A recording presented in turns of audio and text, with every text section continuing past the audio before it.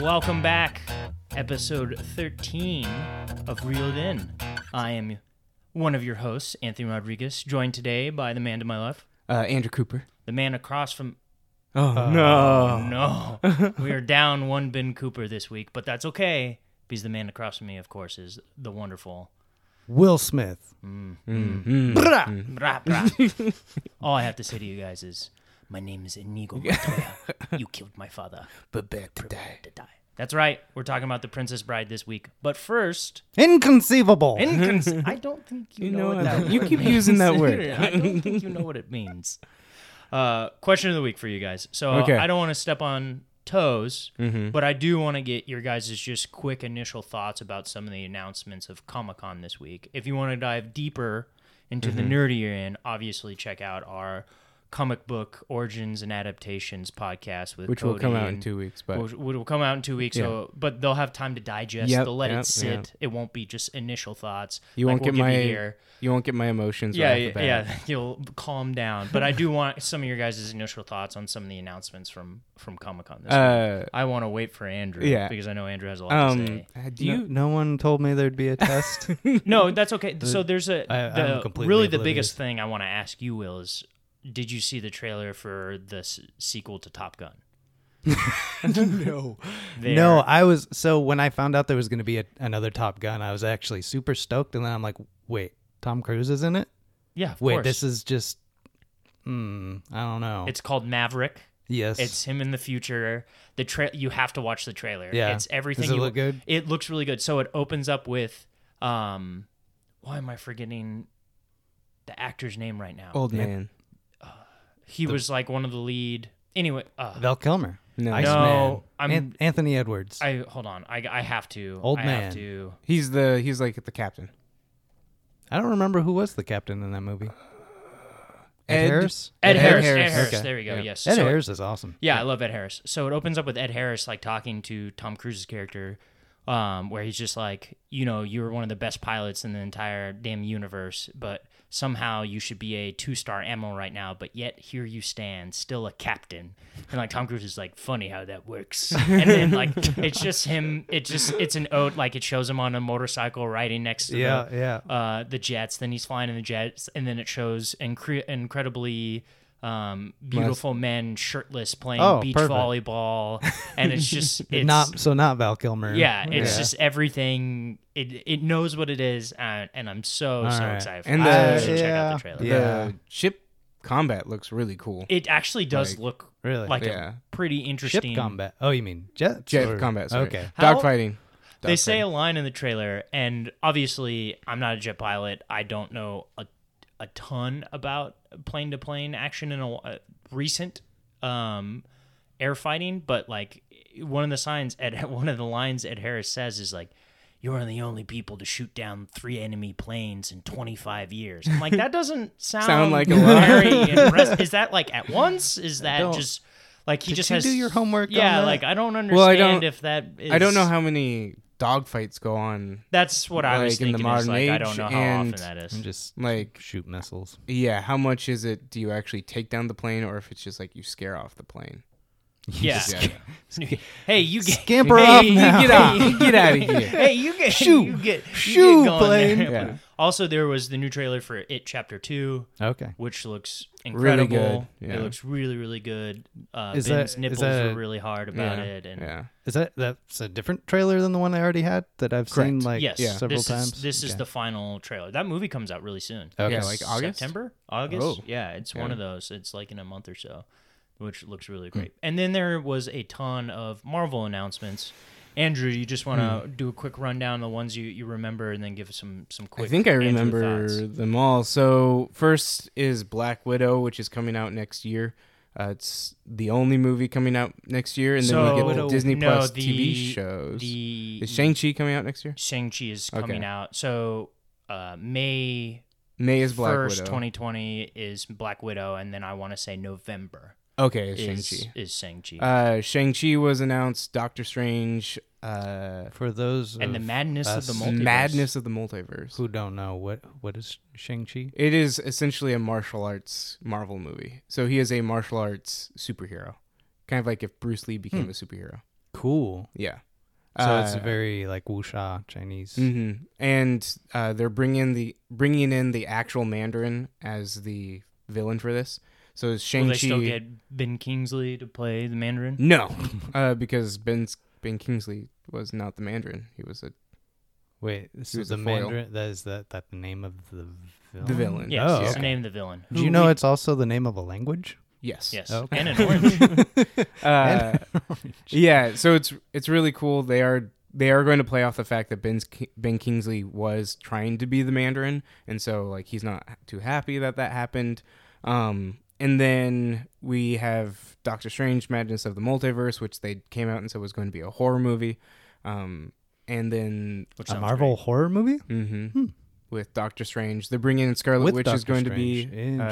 she's going to be in it. It's being the... He's one of the few characters that are there right now that could do the multiverse. That's such a strange concept, because even with Marvel movies, their beat is serious joke, you know? So I'm kind of curious to see what kind of formula they use for a horror movie. I'm also interested to see if with the different multiverses, do they bring characters that are dead? So do they make cameo? Like, do you see Quicksilver? Well, that's going to happen Iron Man. because do you see different people playing characters? Yeah. Like, do you see like I could have see fun with like a completely different actor as Iron Man? I could see Doctor Strange: Madness of the Multiverse being Phase 4's Civil War, where it's a bunch of characters. Okay. Yeah. Oh, I see what you're saying. From all the different movies, where it is a Doctor Strange movie, but it kind of feels like a light Avengers movie. Because there is no Avengers movies this Phase 4. No, there has not been an Avengers movie announced. And I am positive that's going to happen because the WandaVision TV show is going to happen because of Madness of the Multiverse. So I'm guessing Vision will be essentially resurrected in a way for this movie. They might need to establish kind of a wave of new movies and things with all of the changes that happened with Endgame. Yeah, maybe and just establish those characters or the new actors playing those characters before they announce a and so they are doing that with the TV shows. Also, Phase 5, because they came out and said that yes, there's no Black Panther. Like there isn't a lot of movies coming out in this next phase that build on the characters, like you said, from Endgame.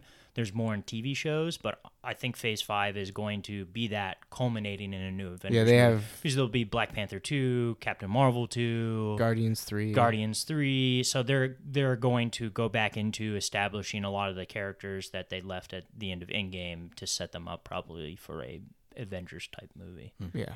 And then last on the movie... Not last. They have Thor: Love and Thunder announced, which I'm not too excited about. And then they have the reason why it isn't exciting is because they're doing it purely on. I know a lot of people are like, oh, I love Thor. This is great, and it has Tahiti Wahati, the guy who directed Thor Ragnarok. He also did the What We Do in Shadows, and he's a really, really great director. He's really, really funny. And then, but they came out and said, like, no, this is yes, it has Chris Hemsworth in it, but the main crux of the story is Natalie Portman being Lady Thor. Which is in the comics, her character is, but the way they set it up in the comics was a ton of mental gymnastics that they had to get to. And doesn't she have cancer and they give her the power of Thor to, like, prolong her dying of cancer? No, it actually causes her to die faster. Oh, okay.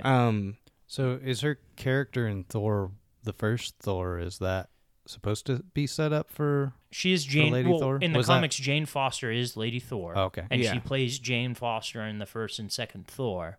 But except she plays an entirely different character, and this is where it's weird because Jane Foster in the comics is a doctor, like a medical doctor, and so her desire is to help and protect people, whereas Jane Foster in the movies is a physicist. Yeah. So her whole thing is like, I wanted to discover this so, I can advance my learning of the world and stuff like this, but has no altruistic of like, I want to protect people and do things for other people. And so when Jane Foster picks up the hammer in the comic, it's like she's worthy because like she has that desire to protect people, and it's just that is not shown at all in the first two Thor movies. She is also an extremely bland and boring character, and so it's weird to have her come back after being gone for so long for a movie where they emphasized so much of like why she was gone. Yeah, and then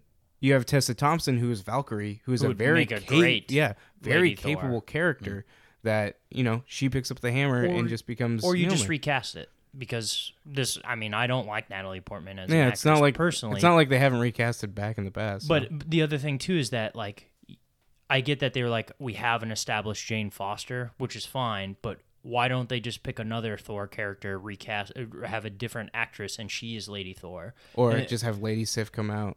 Yeah, there's just so many different things that they could do for Lady Thor that it's just, man... It was just a little disappointing to hear about it, especially since we still haven't gotten Beta Ray Bill in a Thor movie by himself. Yeah, they've just shown a statue of him, and that makes me extremely annoyed. Beta Ray Bill's the dude. He is. He's essentially like the alien. He's like an alien creation version of Thor. He has a horse head. He has a horse head. It's great. It's really cool. Only when he's in Beta Ray Bill form. That is true. Like he's. Also, how dope is the name Beta Ray Bill? Like, come on, guys. It's pretty great. Beta Ray Bill? Yeah. Okay. And then the last thing that was announced, actually on the panel altogether, was that they are making They are making a Blade movie. Really? With. Is it a movie or is it a TV show? I am positive it's a movie. Not Wesley Snipes? It's not Wesley Snipes. It's the guy. This is the weirdest thing. Mahershala Ali. Yeah, he was the bad guy in the Luke Cage TV show. Oh. And so this is a weird way of them going, the Netflix shows don't matter at all. Because he played a very important character. It wasn't just like a side character that they can be like, oh, he was an extra, it didn't really matter. But he was like a prominent villain in season 1 of Luke Cage. So I think it is a movie, yes. I think he can be a great Blade. I'm excited for that to happen. I would say it's a little hard to have all this planned out because no one could have predicted the extent of the success of all of the different Marvel. So endeavors. That's my issue, and I was talking with AJ about this. Is that this phase feels like there is no plan. Yeah, like it feels like almost like they're starting over in a way. Yeah, and it's just like, hey, we have these characters, we just want to make movies with them, whereas. After the second Iron Man, you felt like there was a plan going forward with the Avengers. In my mind, Marvel's kind of larger than life, and it's crazy to me. I mean, we were even talking about just the numbers that Spider-Man brought in, and which is almost $1 billion. Yeah, my thought was like, how long is this going to keep going? When does the interest in these movies die out? And I kind of they have to make a mistake in order for that to happen. And I wonder if these are the mistakes. Here's the weird thing is I thought that mistake was the first Captain Marvel movie. In my opinion, that was just like, this is not a good movie. Like, there's a lot of things wrong with this. And didn't feel like a Marvel movie. And when I came out of it, so many people were praising the movie. Like, that are just like, oh, because I love this character. On that Marvel juice. And it's, and I can't tell you. Juice is gonna die. Though. I don't know when it will. If it's based on something that's just hypey, like people that are super attracted to like the new thing, will it dies real quick. I thought that was going to happen with this. However, I'm in the minority that I have seen everywhere about Phase 4. Like, I'm not excited for Phase 4. You're in the minority now on the movie side. The movie side is the TV show the TV side. Are exciting. I'm but super it's behind a paywall, which I'm a monthly paywall. Yeah. That's the thing is that it's a monthly paywall. When they announced the Mandalorian TV show, I was signing up for that paywall. Anyways, so. No, you are right. In Disney We Trust, they own everything. Yeah. The reason why, at a minimum, they'll go for another 10 years. I think clearly this will end in another Endgame in some way, shape, or form, and then the question goes: which other characters do they build on?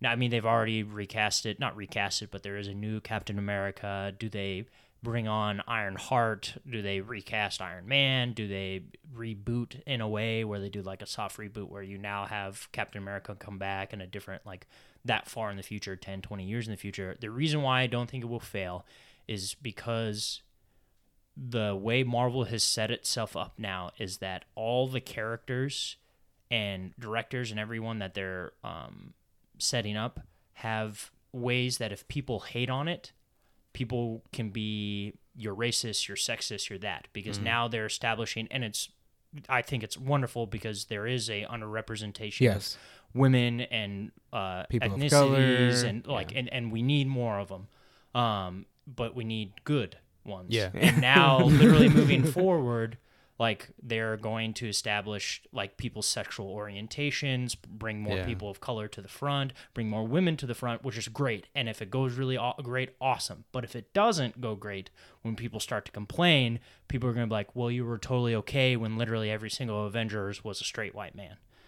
You know, with but with Hulk and to me that doesn't necessarily equate to the box office numbers. Like you can get as woke as you want, but that doesn't necessarily tell the truth of where people are putting their money. Well, I would say look at Captain Marvel first off, because that did really, really well, and then also look at Black Panther 2. But because people came out of that going like, "Oh my God, this is a game changer," and it was like, you're also at like the height of Marvel popularity, so it's like you have that combined with the you know the kind of minority outreach, and so you got both those things exploding at once. I think absolutely. But if all you're relying on is the wokeness, that's not enough. No, yeah, absolutely. You know? But that's what I'm saying is that the wokeness may be able to carry them through some mediocrity if it's there. Literally, this next phase, it could be better than the first phase. These could be all incredible movies, and I changed my tune. And I would not be stunned. Like the Eternals cast is like I totally forgot about the Eternals. It has Richard Madden. It has Keanu Reeves, Kunal Nanjiani. Like it has a lot of people. The Shang-Chi actor is super exciting, and the movie that they're going to do there is great. Obviously, all the established characters. That's a full Chinese cast. Yeah. I think which is super exciting. It's going to be a martial artist movie, and like where they're going, like they're introducing really great, not deep cuts. I wouldn't call Taskmaster a deep cut, but he is under a little bit of like you got to dig a little deeper to know who he is. They're bringing him in for the Black Widow, which is exciting. So I'm excited that there's such a deep bench and catalog that you can play with Marvel, and they're deciding to go forward with that. And the characters they're choosing, the actors they're choosing are very exciting. My biggest complaint is Natalie Portman as Lady Thor. Yeah, that really honestly is my so that's for one. The movies. It is Natalie Portman as Lady Thor, and then to me, I just don't think the Black Widow movie even needs to exist. It's literally. It should have existed it's too earlier. Late. I think it should have existed earlier. It's post Endgame. It's going to be a flashback movie, which now they have to make Scarlett Johansson be younger, and then we're developing a character that isn't around. Yeah, like that's what's weird to me. Maybe you could set up storylines that do impact future movies, maybe, but they won't have anything to do with the main character. Yeah, so it's one of those things where inevitably like. That movie feels more than anything just a giant fan service. Yeah. To me, it should have been a reintroduction of a new Black Widow of sorts, like a legacy character coming in to take over the mantle. And maybe of Black they Widow. do. Maybe they do at the very end. That's something they do. And then for TV shows, it was announced. They showed the release schedule of Falcon and Winter Soldier, which I'm very excited for. Captain America and Winter Soldier. It's called Falcon. Is it called Falcon and Winter Soldier? Yeah, the Falcon and Winter Soldier. Okay. So it's Anthony Mackie and Sebastian Shaw in that together. They have the Hawkeye TV series coming out. Looks awesome. Jeremy Renner. They're introducing Kate Bishop, who is his legacy. I don't know if it's not his daughter. Oh, maybe it's not. Yeah. Well, maybe they. I wonder if they're going to because they kind of played a little bit with his daughter being shooting the arrow. Yeah. So they say her name is Kate Bishop, and so that's not her name. His daughter's name. No. So it would be interesting to see where they go with that. Is that like a Netflix thing or No, it's Disney Plus streaming service is their new streaming service. They announced a Probably won't be doing Loki. that. They announced a Loki TV show, series. Okay. and then a What If TV show, animated show in which they do like a what if this happened? What if and this they said happened? they are bringing the actors in for voice talent. So talent. this is how you Yeah. get Iron Man and Robert Downey Jr. comes back and voices him in an animated which is a way. very comic booky thing. They have a series called What Ifs, and so it's like a what if there was a Lady Thor is one of them. And then WandaVision. I hate that name. But WandaVision, which is it's so bad it's good. It's a Scarlet Witch Vision TV show. So there's three things they're doing with WandaVision, Loki, and Black Widow that you're just like, why? So WandaVision is post Doctor Strange. Oh, really? Okay. Madness in the Multiverse, and they came out and said that the things that happen in that TV show are because back. will be because of Doctor Strange. Okay. Right. So I think it's kind of from a business standpoint, it's a brilliant decision because you have to have content for a streaming platform. Yeah. And I think that they're coming out with really heavy hitters. Yeah. That most, honestly, it's almost more appealing than Netflix or Prime. At this point, everything they've announced makes me really excited. Yeah. I mean, it's not stuff that I would necessarily want to see, but it's like, you just look at the numbers and there's definitely tons a of people feel. want to see that. There's definitely a feel of quality over quantity. Yeah. Right now they've announced like 7 different shows and they all sound really, really good. So obviously they're going to build the catalog with Disney movies and Disney TV awesome. shows, and so there is going to be a lot. I want to watch my Sword in the Stone and my Robin Hood. Yeah, absolutely. And then Jon Favreau is creating a Star Wars TV show called The Mandalorian. Really? Called The Mandalorian. Oh, I didn't know he was doing that. Pedro Pascal. Yeah, Pedro Pascal. That sounds awesome. Yeah. I'm pretty much really good. into anything Favreau has his hands on. Also, they made mention of Fantastic Four and X-Men and bringing those into the universe, which then even makes their catalog that much deeper because we need a good Fantastic Four, and now you can reboot X-Men that's already been rebooted, but now you get a chance to be like, oh, none of that matters. Now here's X-Men in the Marvel Universe kind of a thing. Okay. So that should be pretty exciting. The only other couple things is that they announced like a Snowpiercer TV series, which I'm excited about personally. Oh, that would be interesting. I think that's going to be like really a before good. the movie kind of thing, maybe. Like yeah, how everything went down. Well, because they've been on the train for years, generations. Yeah, generations, like 50 or 60 years, something like that. Because Ed Harris, who's in it, is the creator of the train, and he's obviously. I forget how it ends, doesn't it? The train. They crash the train. The train right? crashes, and then the daughter and the little kid he was trying to save survive. Okay. So and then walk out into a restarting out. wasteland. And they see things that are not. You're seeing things are starting to thaw, so you see that it's possible to now live. So it could be before or after. It could be. No, you're right. It could. Even though the after seems.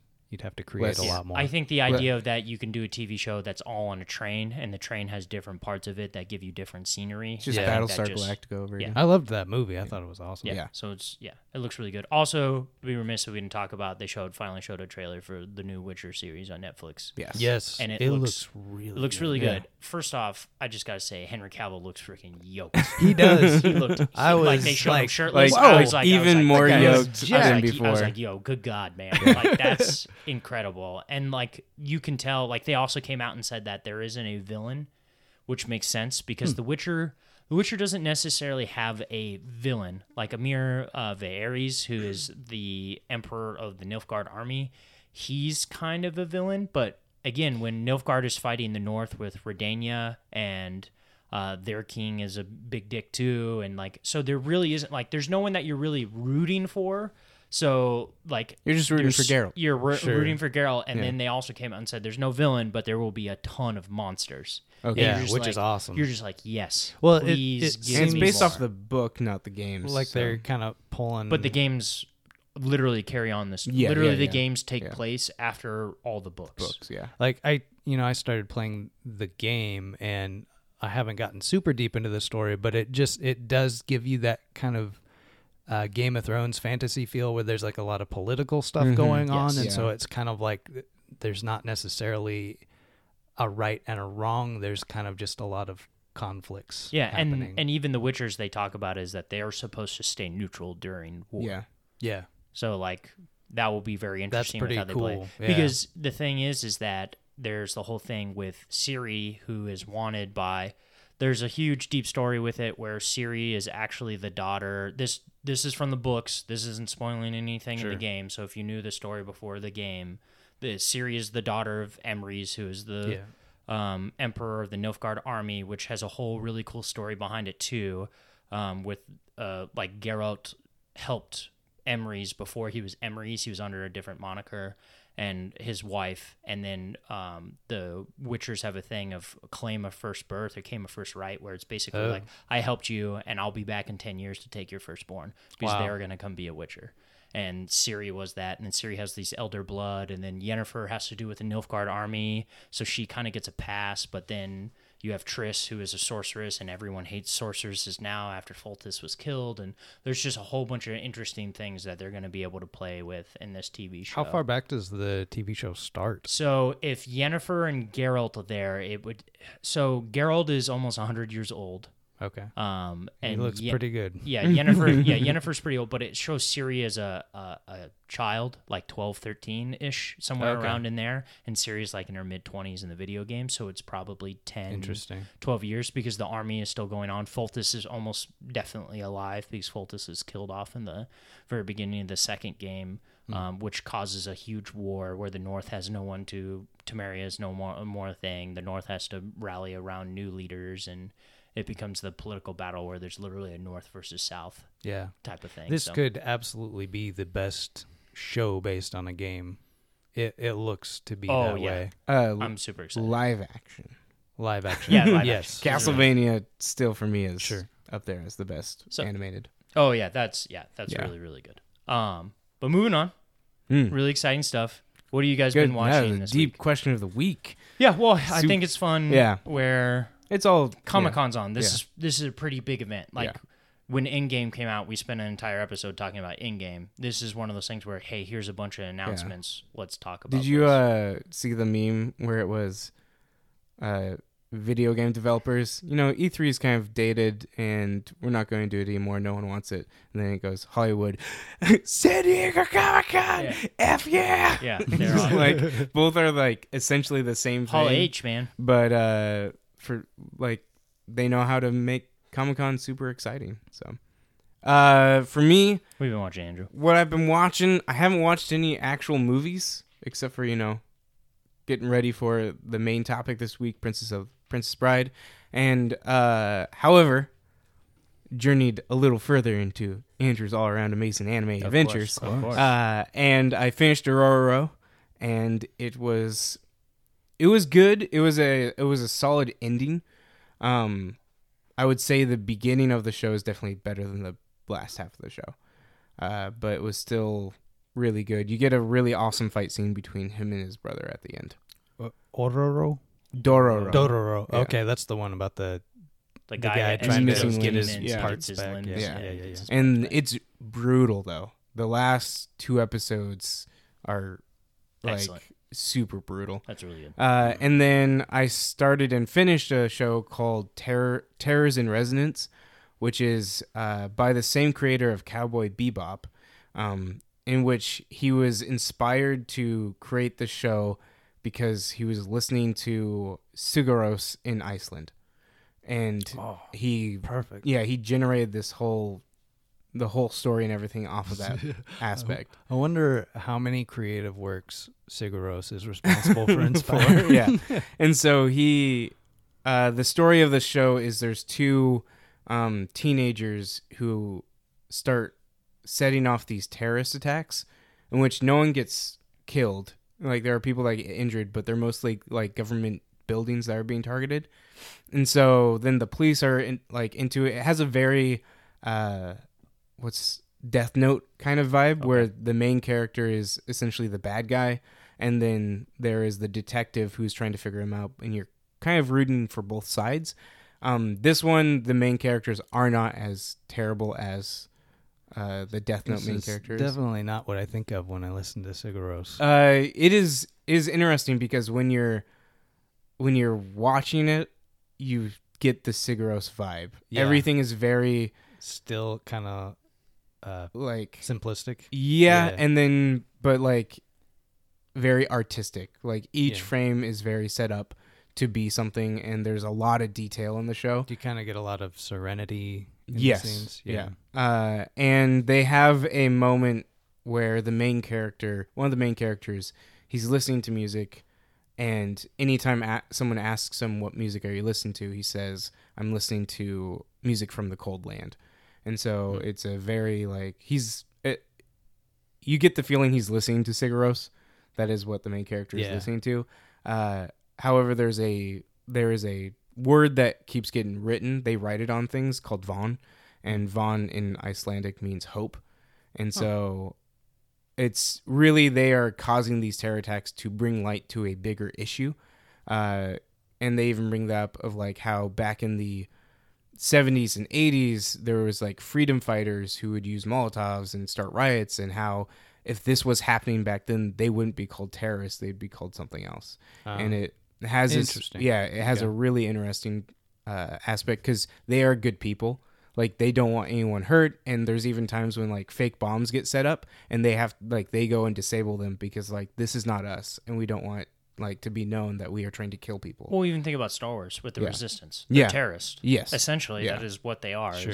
So the idea of that, there is now, just personally being an American, the word terrorist has a very deep emotional tie to it. Sure. Where obviously terror, a person who causes terror, a terrorist, is that it does have a negative attachment to it, but that isn't necessarily always true, because like depending on what the state is exactly pushing. A freedom fighter is essentially a terrorist. Yeah, sure. Is kind of what it turns into. And so it was I really enjoyed it. The ending is it's not brutal, but it's like a punch to the heart of like, there's a reason for it to happen, and when it ends, all the things that happen at the end, I agreed with. I was like, this plays with every single person's character. I highly recommend it. It's only 11 episodes. If you're into anime, but it's which one is also that called? the art. What's it called? Terror in Resonance. Terror in Resonance. The art is also fantastic, but it's by the same people that did Dororo. So cool. Interesting. Yeah. What about you, Will? Oh, I have some things to report. So taking notes. I once Game of Thrones ended, I kept my HBO account and watched Barry. Great. I saw some shows that were supposed to come out that I'd been sticking around for. The real reason is that the Raiders are going to be on Hard Knocks. Oh. And I'm really looking forward. I'd never seen a Hard Knocks episode before, so I went back and I watched the last season with the Cleveland Browns, which I was super interested in what they got going on. I'm into fantasy football. My dynasty team, I drafted 4 Browns players, so I kind of wanted to see what was going on there. And I think like a lot of people don't really like sports because all they see is a bunch of people running around. They don't see like the personalities. And I was really excited to see like really how the coaches interact with the players, because I've never played football, so I'm not used to that culture, and to see kind of the personalities. And it's funny to me because I'm like, man, just because you're in the NFL does not mean you are the brightest and the best. Oh, by no means. Especially on the Browns. Like Hugh Jackson. Coaching or players. Yes. Yeah. Yeah. Like Hugh Jackson seems like a nice guy. Not a good coach. I would not want to play for that guy. Yeah. Not super smart. Yeah. Kind of both arrogant and insecure at the same time. This is my bus. Yeah. When you're a head coach, you can drive the bus. Yeah. It totally, his interactions with his own coaching staff felt like a press conference, like he was just talking to the press. Yeah. And I'm like, dude, do you even know these people? Yeah, absolutely. And like Todd Haley is the offensive coordinator. I don't think he likes his players. Like, no, he's just Todd Haley is a known, like, he has always been a guy that is rough. He's really, really intelligent, but Ben Roethlisberger hated him and needed him out there, like out of there. Todd Haley's always been a guy that has caused trouble everywhere he went. He is like the character on a bad B movie comedy. Like that's he's always trying to tell these jokes, but they're not funny and they're like super awkward. And yeah, it's no surprise to me that later that season, Hugh Jackson and Todd Haley got fired. And like Hugh Jackson's like the first week with Baker Mayfield, he just does this weird thing where he takes Baker and he drapes, he puts his arms around him and like drapes his hands over his shoulders, and he's just like, "Hey, how you doing?" You know, he's trying to be that guy. Yeah, and it's just like, dude, that is the most awkward thing. Like, who in their right mind will listen to you? Yeah, I do believe that interaction was. He asks him, "What time did you show up this morning?" Yeah, and he's trying to, and he's like, "Well, I got here pretty early. So, you know, someone else got to work out." And he's like, "Well, you need to get here earlier." Yeah, you needed to be the first one in. Yeah, and like almost forcing him to be the guy who's first one in, last one out, because there's always this assigned idea that if you're the first one in, last one out, Peyton Manning spent more time watching film than anyone else ever did. So if you don't watch that amount of film, you won't ever really be that good. And it's the idea of that, like, don't get me wrong, Tom Brady works really hard at what he does, but you know, he may not necessarily always be the first guy in, last guy out. It could be your worst player who's trying to make the team. For some reason, I see Edelman being the one first one in, first, you know what I'm saying? Or like the year before that, I want to say they did the Texans, and they showed J.J. Watt always staying after practice, working on stuff. And that's who J.J. Watt is as a person. Yeah. People are like, that's why he's the greatest, and anyone who doesn't do that, you know what I'm saying? There's something to be said for rest, you know? No, and absolutely, like recovery. The rest and recovery. But, and Hugh Jackson's always saying just like, hey, guys, this is how you win. Trust me. I'm like, Hugh, you are one of the worst coaches in the NFL. Yeah, what do you know about winning? What are we doing, buddy? Yeah. Do yourself a favor, and if you like Hard Knocks is really cool because it shows like training camp, but then it stops right before the regular season. Go watch All or Nothing. It's on Amazon Prime. I'll give you my login. That's a TV show, right? It is a TV show, and it follows teams through the entire season. Oh, and okay. They did one with the Cowboys, right? Yeah, they did one with the Cowboys. They did one with the Cardinals, and then just released this week, they did one with the Carolina Panthers. Okay, and awesome. It's better than Hard Knocks. Okay. It's like Hard Knocks is really, really good, but Hard Knocks, once you've seen a lot of seasons of Hard Knocks, you see the formula. And it's just a few episodes. All or Nothing, they pull no punches. It's very, very interesting. And the behind the scenes they get from All or Nothing starts from the draft, and it goes all the way through the season. Wow. It just doesn't stop at the end of the preseason where, like, almost every end of Hard Knocks, it's always like this gleam of hope. Like every year, whoever's on Hard Knocks, after people see it, they're like, man, I think they're going to be really good. It happened with the Browns. It's going to happen with the Raiders. It happened with the Buccaneers the year they were that. They're just like, oh, man, the Bucs may be really good. They do pick teams that look like they got something going on, you know. But also, like, literally careers have been made of Hard Knocks from players. Like, there was I can't remember his name right now, but there was a defensive back for the Houston Texans the year he was in, and he was just so fun and entertaining and had some flashes on the preseason game, and then he was cut by the Texans because he wasn't very good, but he was literally given a couple of shots because of Hard Knocks, and people were able to see him as a person. Like Devin Kajus is the tight end, and now he's a crystal healer. Like just this idea of that, like you see these characters, so to speak, as football players, and you're just like, man, I really like this person. And then you're like, oh, they suck. They're not very good. You got like Carl Nassib giving everybody financial advice. He's now on the Buccaneers. Yeah. And it always seems that the year they did the Texans, they showed Vince Wilfork, and he is so fun and entertaining. But more often than not, the characters you see on the show are always the guys who are like backups that are fringe players to make the team. Yeah. You're just like, man, these people are really cool. And the less entertaining people are like the all-stars. Yeah. You're just like, oh, this person's kind of boring. Well, they have to protect their image. Yeah. Although they did get a lot of Jarvis Landry in there, which I was surprised. But bless him. Go on, bless him, man. Go on, bless him. The guy that is unreal to me though is David Willey, the offensive line coach. He is like a cartoon. Like no one could write this guy into existence. So entertaining. He is this giant obese dude with a mustache and an East Coast accent, and he's always like I could see him just sitting in a bar in Philly pounding nachos, just going like, hey, they don't need computers these days. We never needed computers in the past.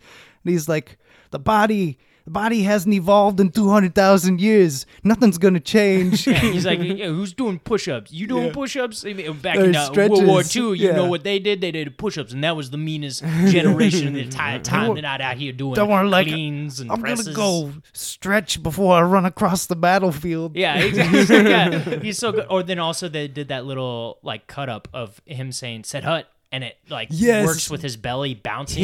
His stomach moves like a good 3 inches every time. He's like "Set Hut," and then his stomach like gyrates. It's every unreal. Single time. Like every time I watch it, I'm like, well, at least he's speaking from his diaphragm. Yeah. Yes, super entertaining, dude. Yeah, the show's really good. It's great.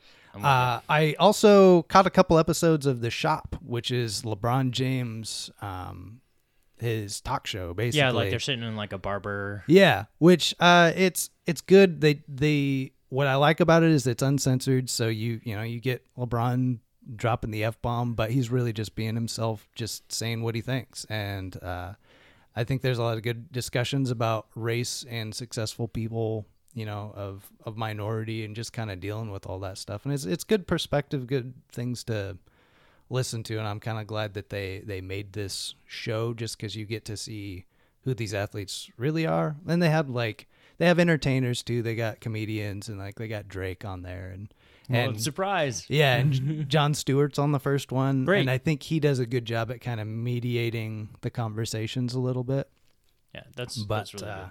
Who's real quick? Who does Doom Patrol? Is that just a DC cast? It's DC. Yeah. So they actually announced, HBO said that they're going to do season 2 of Doom Patrol. It's going to be on both. Yeah, but the idea of HBO is now attached to that TV show. It just reminded me because you brought up HBO. Yeah. And that's pretty exciting. And the Watchmen TV show is going to be on HBO as well. Yeah. I've been trying to take advantage of that HBO account. There's actually a lot of movies on there too. Oh yeah, but, and I did the same thing to watch The Princess Bride. Is that on Amazon Prime, Cinemax? It's like, hey, do you want to watch Princess Bride? Start a 7-day free trial. I'm like, heck yeah, I'll watch this movie for free. But then I like looked at all of it, and like I added like Upgrade. I talked to a couple of you guys about the movie Upgrade. The town's on there, and then there's a TV show called Warrior, which is about a basically a martial artist who is then he gets picked up by the mob, and they start using him as a weapon, and he has to like break free. And I'm like, oh, I'm gonna watch all this in 7 days. Sure, it's got a great screenplay. Yeah, I'm pretty excited about it. So, well, there's also the other show, Into the Badlands, which Into is the Badlands. Yeah, Into the Badlands, yeah, which, the AMC one. Yeah, which is like, okay, like I've seen a few episodes of that. I kind of like it. It's pretty slow moving, but overall, it's really quality. I watched a couple other things. Comedians in Cars Getting Coffee has new episodes, and I love that. I will watch every little bit that I can of that show. The first episode is with Eddie Murphy. Oh, wow. Yeah, who like no one's really thought about for a while, because he kind of, I feel like he kind of got into trouble with just saying stuff and doing stuff. Also, he stopped doing good things. Yeah. His last few movies have been pretty bad. Yeah. But he kind of went undercover, He had the whole thing with the transvestite stuff going on, and then like the movies came out were like the haunted house movies, and then he kind of he lost his illustrious. But it's a really good interview, and it kind of got me thinking. I was like, we should do a deep dive on like Beverly Hills Cop. Oh, heck yeah! He was probably the first person I remember doing an action comedy where he wasn't like the incompetent buffoon, and it still worked in both genres really well. Yeah, no, I think, you're absolutely right. Also, there's the rumor that Netflix is working with Eddie Murphy to pay him like $30 million to come back and do a stand-up. Really? Yeah. He said that he was in that interview. He's like, I'm going to do it again. I'm going to get back to doing stand-up. But I don't know. Like, Jerry Seinfeld just gets the greatest real responses with people. His Jim Carrey one is insane. Yeah. Like, because Jim Carrey is insane. Yes. It's you just have to put a camera on that guy. Yeah. Well, Jim Carrey has now reached, like, honestly, I think he's like clinically bipolar. Because you see interviews with him, and every once in a while you see old Jim Carrey. Yeah. Here's like, oh, here's the guy who's tucking with his butt cheeks again, just trying to be funny. And then the other time he has this whole, who are we as people? Do we really exist? Social construct. Like this idea of like he just kind of goes off the rails, but he brings up interesting questions sometimes. Also, he is this weird, like, depressed artist who's really good. You see some of his art he puts up, and you're just like this. You feel like the pain within him. His wife is the one that started the anti-vax movement. Oh, really? Yeah. Oh, that. I have no comment. I have a comment. Vaccinate your children. Sure. Okay. That's I'll go comment. with that. I have like. There's a few things like I'll fight for. The world is not flat. The Holocaust actually happened, and vaccinate your children. Like these are some things where you look at and you're like, you people are kind of being really stupid right now, and they're just like, these vaccinations they cause autism, and this could really. But here's the thing. Let's say hypothetically, welcome to the new. Let's say hypothetically, getting vaccination as children caused a certain percentage of autism. Do you not make that trade for all the other diseases it stops? Like it's one of those things where it's just like, even if you are true, like even if you are correct, like the fact that you're not going to give my child measles or all these other diseases that we spent years getting rid of that were no longer a thing and now they're coming back. Like there's the thing I saw, it's like whatever, like a disease we haven't seen in 130 years has made a return. It's like, oh, that's funny how that works. You know what I'm saying? So when we had like the measles breakout in Vancouver here, I was homeschooled, so I didn't go through like a lot of the same protocols as other kids. And so I like had to text my mom, like, Mom, did I get the MMR shot when I was a kid? And she's like, yeah, you got all of them because you wanted them. You said you didn't want to get a disease. I'm not surprised by that. I'm not surprised young Will said that. Like that doesn't blow me away. That's pretty funny. Yeah. That's really good. What else did you? Oh, the other thing, I finally watched Isle of the Dogs. Oh, yeah? Yeah. Oh, I have not seen that yet. I really want to watch that. It's I loved brilliant. That's Wes Anderson, right? Yeah, it's kind of like definitely in the same vein of Fantastic Mr. Fox. Mm-hmm. It's the same animated style. Dude, voice acting is just top-notch.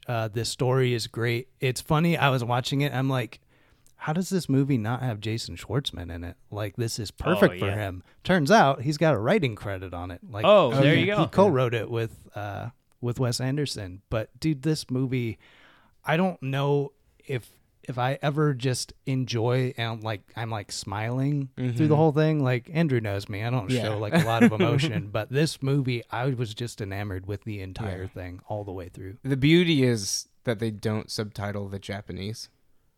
And so, when people are speaking Japanese, you're like, I actually have no clue what you're talking about. But they do a good job of portraying the emotion on the characters.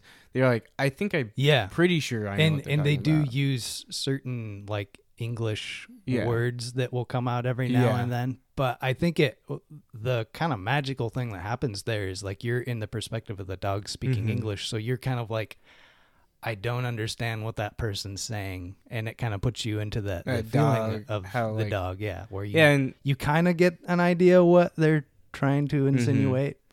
And it is interesting because it's like when we're talking to dogs, it's like they don't understand what we're actually saying. Yeah. So they have to go off of our emotion and, our hand movements and stuff of like pointing at this or this. Yeah. Or they'll catch certain words and be like, that word has an association with this action. Yeah. And so, And, man, Bryan Cranston and Liev Schreiber are just great. Yes. They're just perfect. So bummed that Liev Schreiber isn't in more things because he is so good. He's really good, but there was an ascension when, 2008 to 2011, where obviously he played Sabretooth, but also there was that, Resistance movie that he was in with Daniel Craig.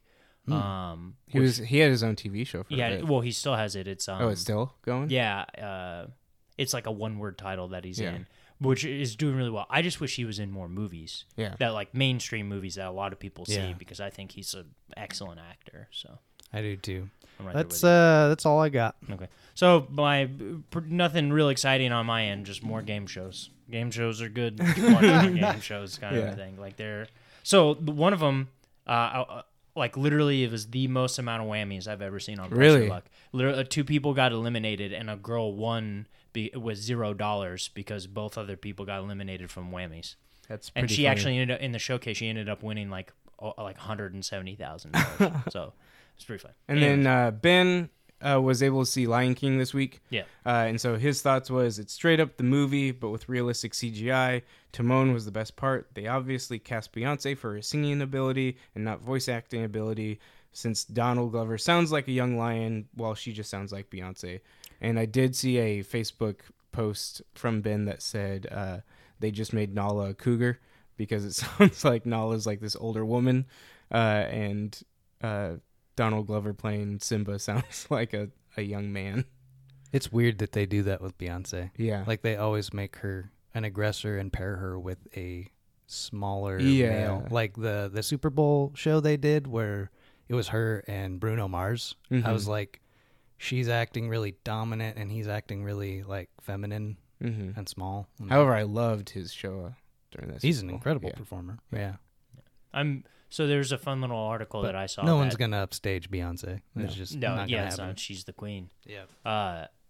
The article showing that Nala and Simba are actually related. Yes. Oh gosh. Well, I mean that's I mean, it makes sense. Yeah. They live in a pride. Like people are just how nature works. Yeah, like just that's how it's gonna happen. Yeah. You live in a small group. There's gonna be inbreeding. So like that's just kind of how things happen. Well, yeah. I mean, most lions like prides is one male and a bunch of females. So have fun. But also the females run it. Like female lions legitimately own male lions. Like that's. Like they run the world. Yeah, they run the world. They run but also like the article went on to weird things like talking about like Timon and Pumbaa are a couple. It's like why are we doing this? Like what's going on, guys? No. Like what do we stop? They're best friends. What are we trying to do here? Like who cares? Yeah. Like and like it really doesn't matter. It has nothing to do with the character. Like well, yeah, I don't remember like someone's sexual orientation ever being important to a children's character. Yeah. You know? Like, okay. Sounds good. Next. Speaking of next, this week, can you guess the movie? Ooh. We're down Ben. We're down one. Which is unfortunate because I thought for sure Ben was going to get this. Oh.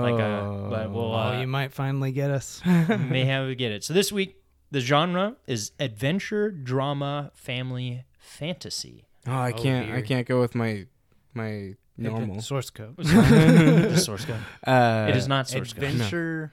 Adventure, drama, family, fantasy. Oh my gosh. Swiss Family Robinson. No. Not Swiss Family Robinson. Holy smokes, that is quite the genre.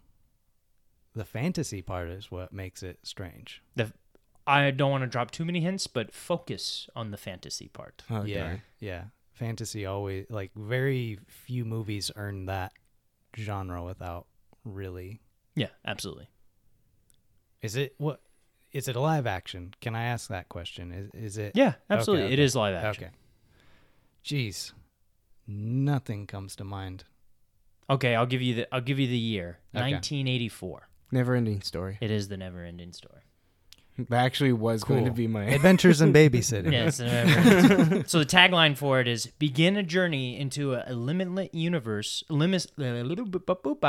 Begin a journey into a limitless universe of entertainment. Nice. There you go. Never-ending Story. Directed by Wolfgang Peterson, starring Noah Hathaway and Barrett Oliver. See, if we wouldn't have gotten on the first two, I don't think the last. Yeah, the director and actor would have done that. You guys would have just got more guesses. No, just but like, that tagline is pretty good. Yeah, I actually cut things out of the tagline because they literally say like never ending and join the story, and I was like, I'll just take the first line out of it. So there you go. Can you guess the movie? Never ending Story. Good job, Andrew. Yeah, really good. After I said Swiss Family Robinson, I was like, it's probably Never Ending Story. That's why I was like, focus on the fantasy part of it because it's just the idea. All right, here we go.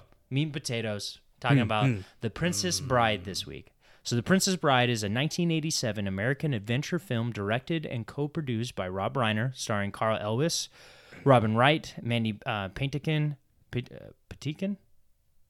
Mandy Patinkin. It's Patinkin. Chris Sanderin, Wallace Shawn, Andre the Giant, Christopher Guest. It was adapted by William Goldman from his 1973 novel The Princess Bride. It tells the story of a farmhand named Wesley, accompanied by companions. Farm boy. It says farmhand. Farm boy. Farm boy. Accompanied by companions befriended along the way who must rescue his true love, Princess Buttercup, from the odious Prince Humperdinck. The film essentially preserves the novel's narrative style by presenting the story as a book being read by a grandfather, played by Peter Falk, to his sick grandson, played by Fred Savage. The film was first released in the United States on September 25th, 1987, and was well received by critics at the time, but was only a modest box office success. Over time, particularly with the introduction of internet, the film has become a cult classic. The film is number 50 on Bravo's 100 Funniest Movies of All Time, number 88 on AFI's 100 Years, 100 Passions list of the 100 Greatest Films of All Time, and 46 in Channel 4's 50 Greatest Comedy Films of All Time. And in 2016, the film was inducted into the National Film Registry, being deemed culturally, historically, and aesthetically significant. What did you guys think of The Princess Bride? I have seen this movie many times since I was a child, because we would watch it every single year for New Year's Eve. So I've seen it like 20 times. I was homeschooled, and I thought that this was just like the movie that every homeschooled kid knew about, and I didn't think like normal people watched it. And yes, I use that term normal because I'm well aware of where I come from. But I love this movie, and I think that I love it more now than I did back then, because like all of the jokes are even more special, and I realize the intelligence and the wit behind it all. And what really they captured something so special with this movie, where they took stage acting and put it into a movie in a way that works really well. Yeah, essentially this movie feels like a play. Almost like from the set design to how everything is shown, is that like the scene in between Inigo Montoya and the Man in Black fighting, like clearly like the rocks are fake, or like the bar he swings on, you know, it's a bar. Doesn't even bother you. Nope, doesn't. Like you could care less how it's all put together. And the dialogue is just so good, you know. Yes, it's well acted, well voiced. Like just the writing in it is so smart. Yeah, I hate to kill you. Execute. I'd hate to die. Yeah, he's like, you seem like a good fellow. I hate to kill you. And he's like, you seem like a decent fellow. I hate to die. So actually, let's talk about that, where that's the thing I noticed. So actually, this is my first time seeing this movie. Really? Yeah, absolutely. Obviously, it is a part of the lexicon. It's the idea of that the movie's been quoted by so many people that there were parts of the movie I was like, oh, it's from this movie. Yes. It's almost through the entire movie. Yeah. I'm just like, I've heard these quotes over and over and over again throughout my entire life. And I've seen bits and pieces of it. Like I saw, obviously, the fight with Inigo Montoya against the Six-Fingered Man. And just like, I've seen small things like that. Like the, you know, I'm Inigo Montoya, you killed my father, prepare to die. Like everybody says that. Yeah. You know what I'm saying? And the I do want to talk about is like, do you guys think this is the most quotable movie of all time? Like, there's obviously it's up there. Step Brothers. Everyone talks about Step Brothers, or like, is there any other movies that come to mind? Anchorman. Like, is there any other movies that you think of? Like what movie is quoted more than like possibly Monty Python: The Quest for the Holy Grail? Possibly one of the that's right there. Yeah. But what is your favorite color? I don't know that. I feel like there is a line in every scene that someone quotes, though. Yeah. Whereas with Monty Python, I think there's a lot that people don't quote. But I don't know if I've heard people just quote a movie more often than The Princess. Also, I would say, to me, I think it's because of how brilliantly written. Yes, like the quotes, it just pops in your head, and it's easy to repeat. And the quotes make sense. Like no one says something so nonsensical that you're like, "Why was that even said?" Yeah, like every line feels very personal, which is important because the movie's like, you know, an hour and 20, an hour and 30 minutes. It's very crisp. It's quick through it, and every little thing has a purpose. Yeah. Whereas I would say with Monty Python or some of these other movies is that there is a little bit more of a visual aspect that you need, as opposed to, because of, we talked about with this movie seeming like a play and everything like that, is that don't get me wrong, I have a very, obviously just watching it, but I had a very vivid memory now of like when people say lines and seeing the scenes. I don't know if it's the same for you guys, but for me, the lines never had any scenes attached to it, but the lines were still very funny in itself. Yeah. But if you quote some of the reason why Step Brothers is so funny was some of its quotes of like, oh, did we just become best friends? Or seeing him pull out the samurai sword, like, oh, I bumped into Randy Jackson. I mean, if you don't bump into him, not get his autograph. Like these, like you have a very, like you put my ball sack on your drum set. Like you think of the scene, as opposed to me, is that these quotes were still really funny to me, never seen the movie, and that the quotes themselves stand on their own as opposed to having to have them attached to like a visual part of it. Mm-hmm. So I wrote down a couple of quotes, and I was just wondering, there's a lot to go over, obviously, but what are some of your guys' favorite quotes? There is the, you seem a decent fellow, I hate to kill you. Yeah. You seem like a decent fellow, I hate to die. There's Inigo Montoya, he says, I just work for Vizzini to pay the bills. There's not a lot of money in revenge. Yeah. Mm-hmm. Like, that's right. Yeah. Vizzini, he didn't fall. Inconceivable, Inigo Montoya. You keep using that word. I don't think it means what you think it means. Which is a really good one. Vizzini, you fell victim to one of the classic blunders, the most famous of which is never get involved in a land war in Asia. Line. But one slightly less well-known is never go against a Sicilian when death is on the line. Really great scene. The clergyman, marriage. Marriage is what brings us together. Love, true love. And can you skip to the end? Do you have the wings? Like... that's one like people would quote, and I had no idea. That was one of them. I'm like, oh, it's this movie. Yeah. Like when the clergyman starts talking, he's like, marriage. I was like, oh, this is what everyone's been quoting. That's insane. Then of course you have, this is probably one of my favorites, is Inigo Montoya and Fezzik are having back and forth. Yes. And he's like, that Vizzini, he can fuss. Yes. Fuss. I think he likes to scream at us. Probably he means no harm. He's really very short on charm. You have a great gift for rhyme. Yes, some of the time. And Vizzini's like, enough of that. And then Inigo, Fezzik, are there rocks ahead? Fezzik, if there are, we'll all be dead. And Vizzini's like, no more rhymes, I mean it. And Fezzik, anybody want a peanut? It is.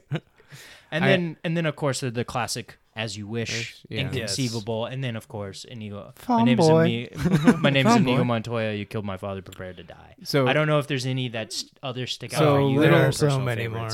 For me, I love at the very end where she's like, "I'm going to kill myself tonight," and the old man's like, "That's nice."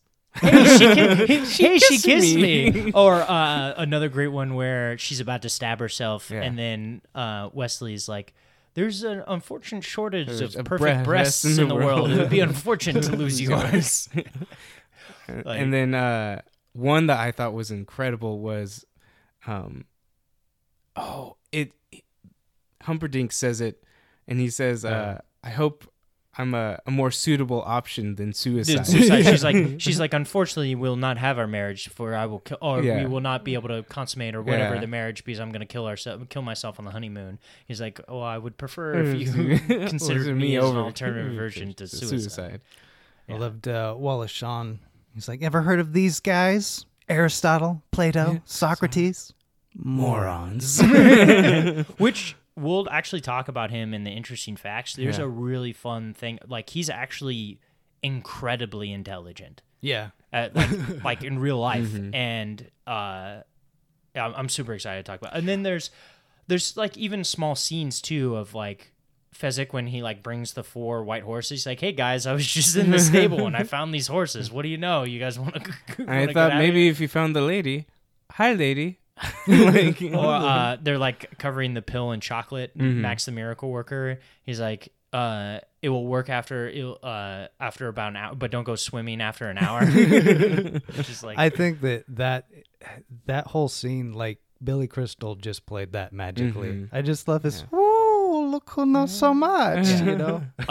He definitely said to blave, which we know is to bluff. Yeah, to bluff. Like so you're playing a game of cards with him, and he cheated you. When we were watching it, you know, Andrew, you know, when the torturer dude comes in, he's like, "This is the part I would play," you know. And to me, Mel Smith, the albino, he's he just has this look to him. So funny, interesting fact about Mel Smith, he actually directed the movie Mr. Bean. Interesting. Oh, really? Yeah. And that makes all the sense in the world with how he plays his character and how I'm just like, this guy is the epitome of British comedy. And he starts talking. He has a really deep voice. Yeah. I would absolutely want to play Max the Miracle Worker. I think that's my favorite. Yeah, my favorite. I mean, character. There's only one person to play, and that's Inigo Montoya. Yes. That's just, he's my favorite character in this entire film. So one interesting thing to me is Christopher Guest is a really funny guy. He's not funny in this. No. He plays a very straight person. But his words are funny. He plays a menacing... That's actually when he's torturing Wesley. He's very funny. He's like, okay, now be honest. This is for posterity. Yeah. But like the idea, he's so serious about, like, he's a man he's a, what's the word, a masochist, where he loves pain and torture, and like he gets off to it, and like he plays that so well. Or even just the small lines in between when like when Humperdinck is leaving, he's like, he makes the deal with the Man in Black of like, of course I'll return you to his ships, but he's like, hey, take him to the forbidden place or whatever the name of the place is. The pits of despair. He's like, of course. And then they have an interaction of like, Christopher Guest, Count Rugen is like, of course, get on a horse, we'll take you to your ships. And, he responds with like, well, we're both men of posterity, let's not lie here. He's like, of course. It's like, so it's really fun. Rodents of unusual size. I don't think they exist. I don't think they exist. And then, like, he just gets done looking at him, too. Yeah. It's just like... Oh, he's just trying to make it so she doesn't... Yeah, the Rouse. What about the Rouse? Oh, you mean the rodents of unusual size? I don't believe in those. I don't think they exist. Which that fight scene is very interesting, too, because of how they set it up, where he's like, the... what's it, the fire forest or the fire swamp? The fire swamp, where he's like, oh, there's only 3 things you worry about. Yeah. He's like, the fire pyres shooting up. He's like, but they give off a clicking noise before it, so you can avoid it. And we've already dealt with the... You showed us what lightning sand looks like. Cleverly discovered. and then she's like, oh, what about the Rouse? But then the fight scene of like them rolling around and him dealing with them, but then you hear the clicking noise and then rolling over, and how they do a really good job of setting up those small little things of... also the whole story behind... the Dread Pirate Roberts. And so good. Yeah, which is really interesting. His name is Kyle. Fun fact, when I was in a band in like 2007, I named a song Good Night, Sleep Well, Almost Likely Kill You in the Morning. That's awesome. It was a fan favorite. Yeah, it's really good. Like, no one's going to be afraid of the Dread Pirate Kyle. Or like Inigo Montoya is like, well, I don't really know what to do now. He's like, have you ever thought about piracy? And he's just like, yeah, that sounds interesting.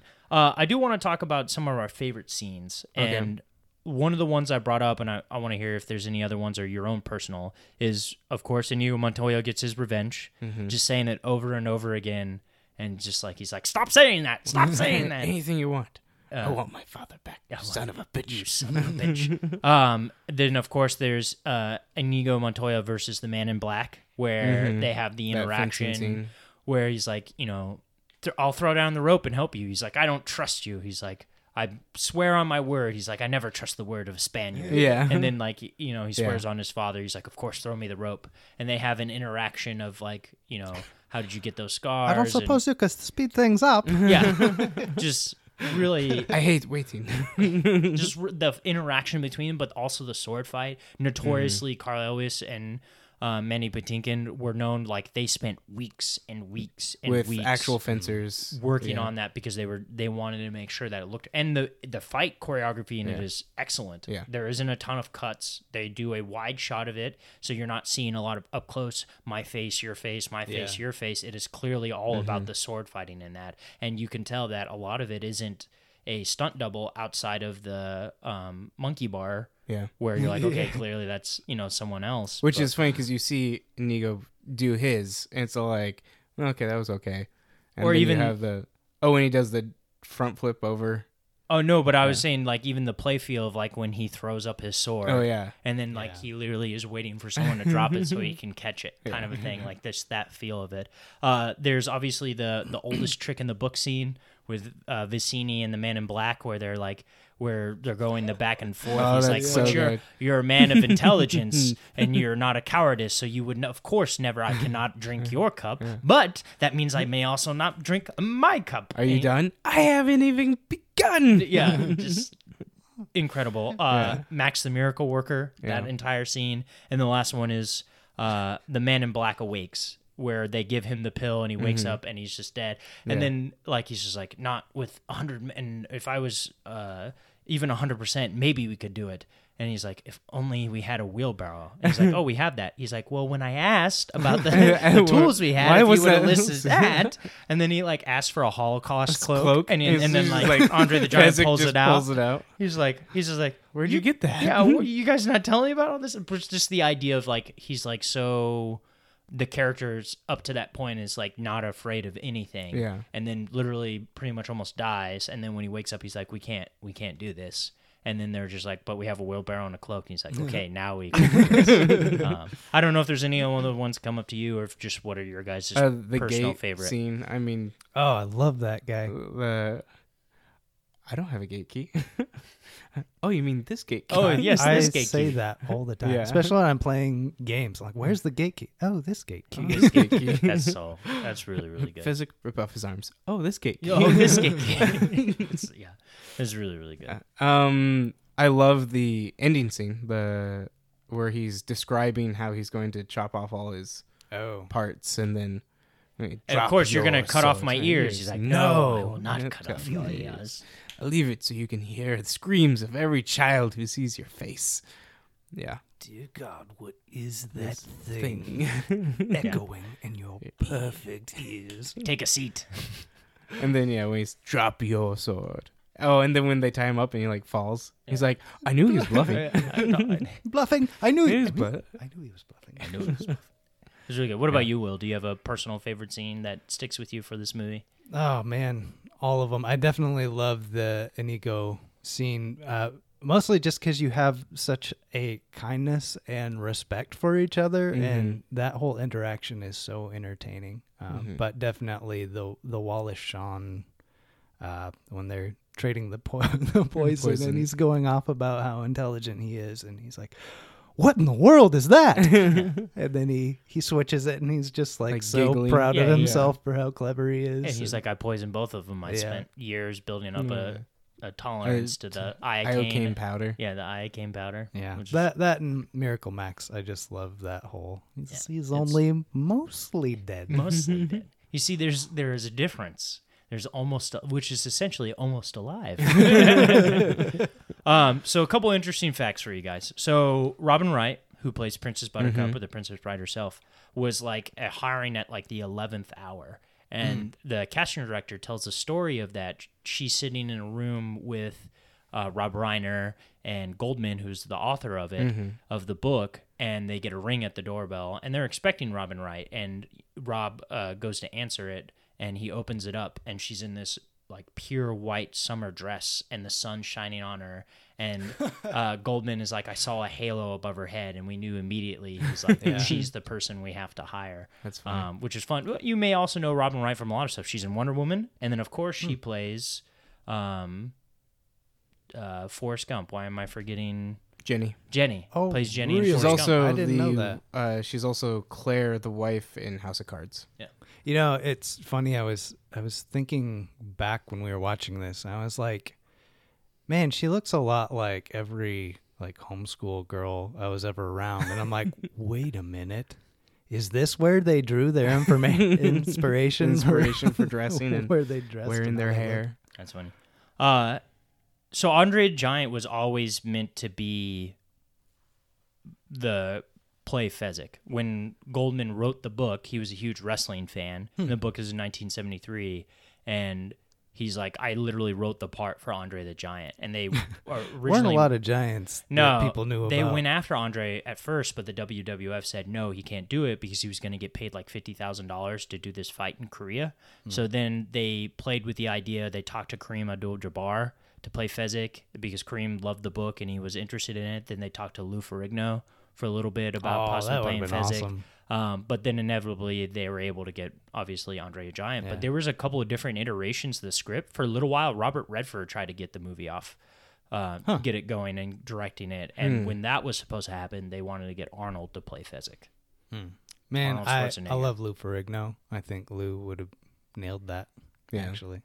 Yeah. Because he's not a good actor. He'd just have to play Lou Ferrigno, and that's all you would need to do. That's really all you need to do. Also, Andre the Giant at the time had a lot of health complications and had a problem with his back. And you see it clearly, like when there's the fight in between him and Wesley that when he's on his back, it's clearly a stunt double in a mask, and that he's not able to move as well as he needs to move, and that's because and like, even he when had he's really like bad health trying to walk complications. in the hallway back to the he doesn't like, move great. No, and but also like the thing is like he's kind of hard to understand. And like it apparently was even worse because Rob Reiner's like I would literally record his lines on a tape recorder and have him carry it around, and you have to listen over and over again and try to learn how to enunciate it because it was so bad when he first had him read the lines. He's like, I have no idea what he's saying. Wow. And there's even times in this movie, like if you've seen the movie enough times, you're like, okay, I know what he's saying. But if it's your first time watching the movie, you're just like, what did he just say? Where's he from? Andre France. the Giant, France. Yeah, oh, really? He's French. Okay. They Robin Wright tells a story. I didn't put this in Interesting Facts where like when they would go out and get dinner sometimes after filming, he would put in a 40-ounce cup. He would mix a ton of alcohols, and he called it the American. And he's like, it gets me a little tipsy. Like he would down. I think they said like he would down like 6 bottles of wine, some vodka, this, that, and another, and like that would be enough to finally get him tipsy, just because of how large of a man he was. Is that he could like there's the famous, obviously Wade Boggs is known for drinking a lot of alcohol, but there's the famous Andre the Giant, like 72 beers or something. like he drank 100 and whatever, like no one could outdrink Andre the Giant. You can thank William Goldman's daughters for The Princess Bride because he originally he told Entertainment Weekly he had 2 little daughters that were 7 and 4 at the time, and he said, hey, I want to write you a story. What do you want it to be about? And one child said a princess, and the other child said a bride, and he said that will be the title. So he got that from talking to his daughters. Carl Eowys' stepfather had given him Goldman's book in 1975 when the future actor was about 13 years old, and Rob Reiner, who directed the movie, first read the book in his 20s when Goldman gave it to his father. So Goldman actually gave his book to Rob Reiner's father, and that's how Rob Reiner got it. That's really cool. And it quickly became Reiner's favorite book of all time, and he long awaited to turn it into a movie, but he had no idea that many before him had tried and failed.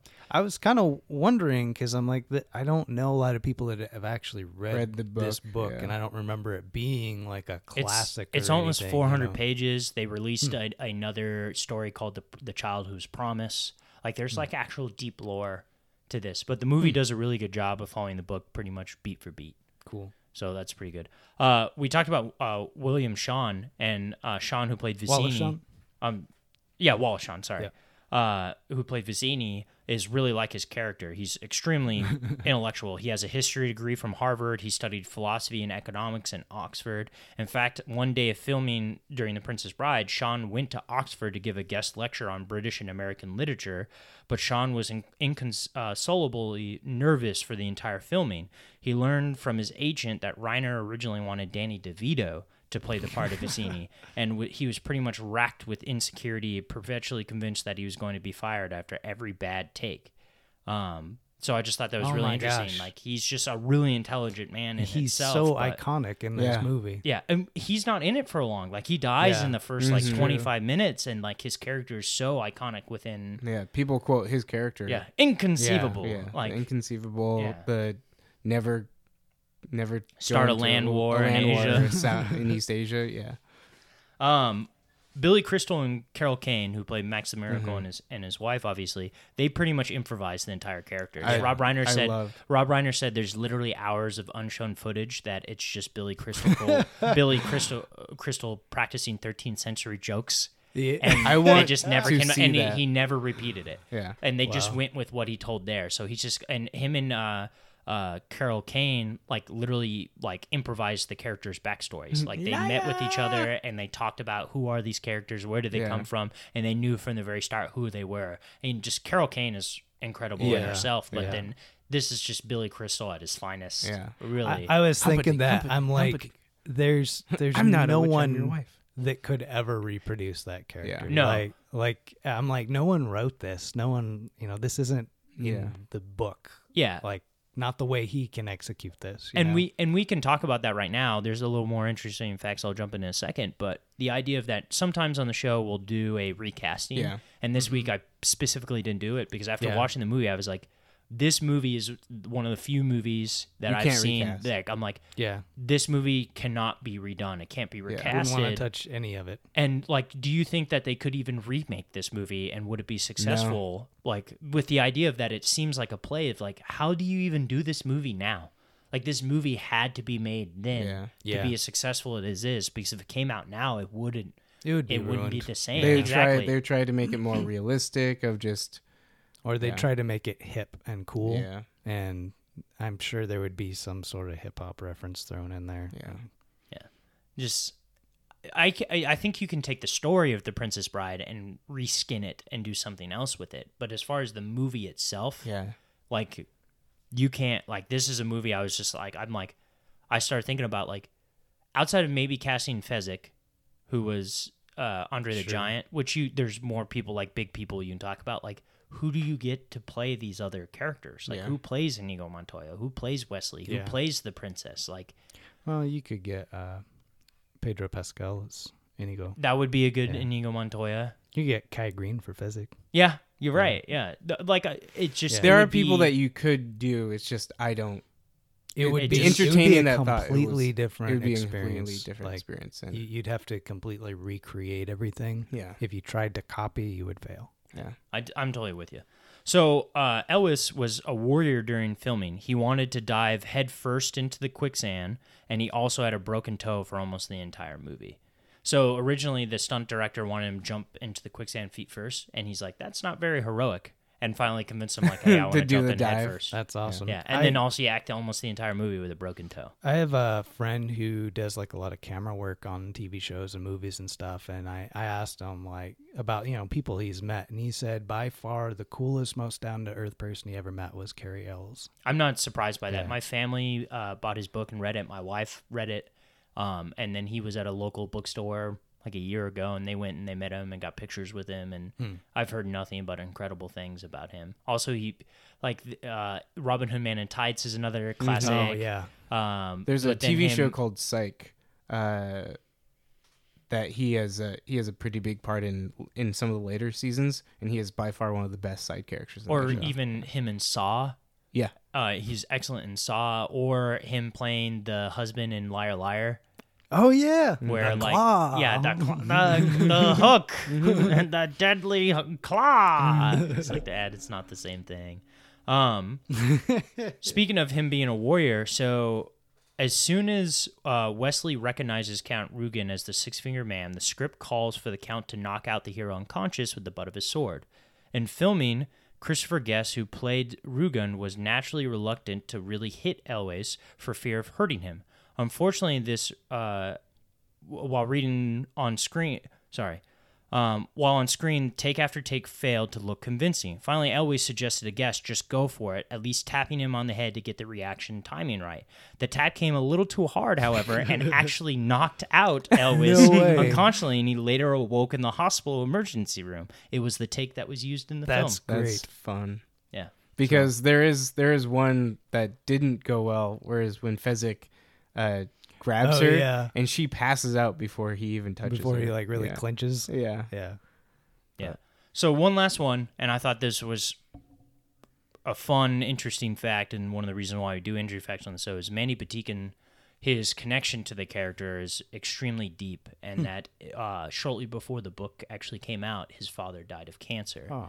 So through this film, when he read about the character, he had a deep attachment to it, where he's like, this character spoke to me, and I was Inigo Montoya, and almost the entire filming, I spoke to my father, and like the scene of him saying, you killed my father, he's like, it was like therapy for him, saying it over and over and over again, that just, it had this releasement of like almost closure, dealing with the death of his father and cancer, and the feeling of complete when he finally kills Count Rugen. But the other thing too on it is Mandy Patinkin himself had cancer and fought through it. Yeah, and then now he's obviously clean and good to go right now. And the other cool thing I thought was really cool was my wife actually told me a lot of this stuff because she loves The Princess Bride. Found out that she has a huge crush on Carrie Elwes. Like on the movie, she's like, that's one fine piece of meat right there.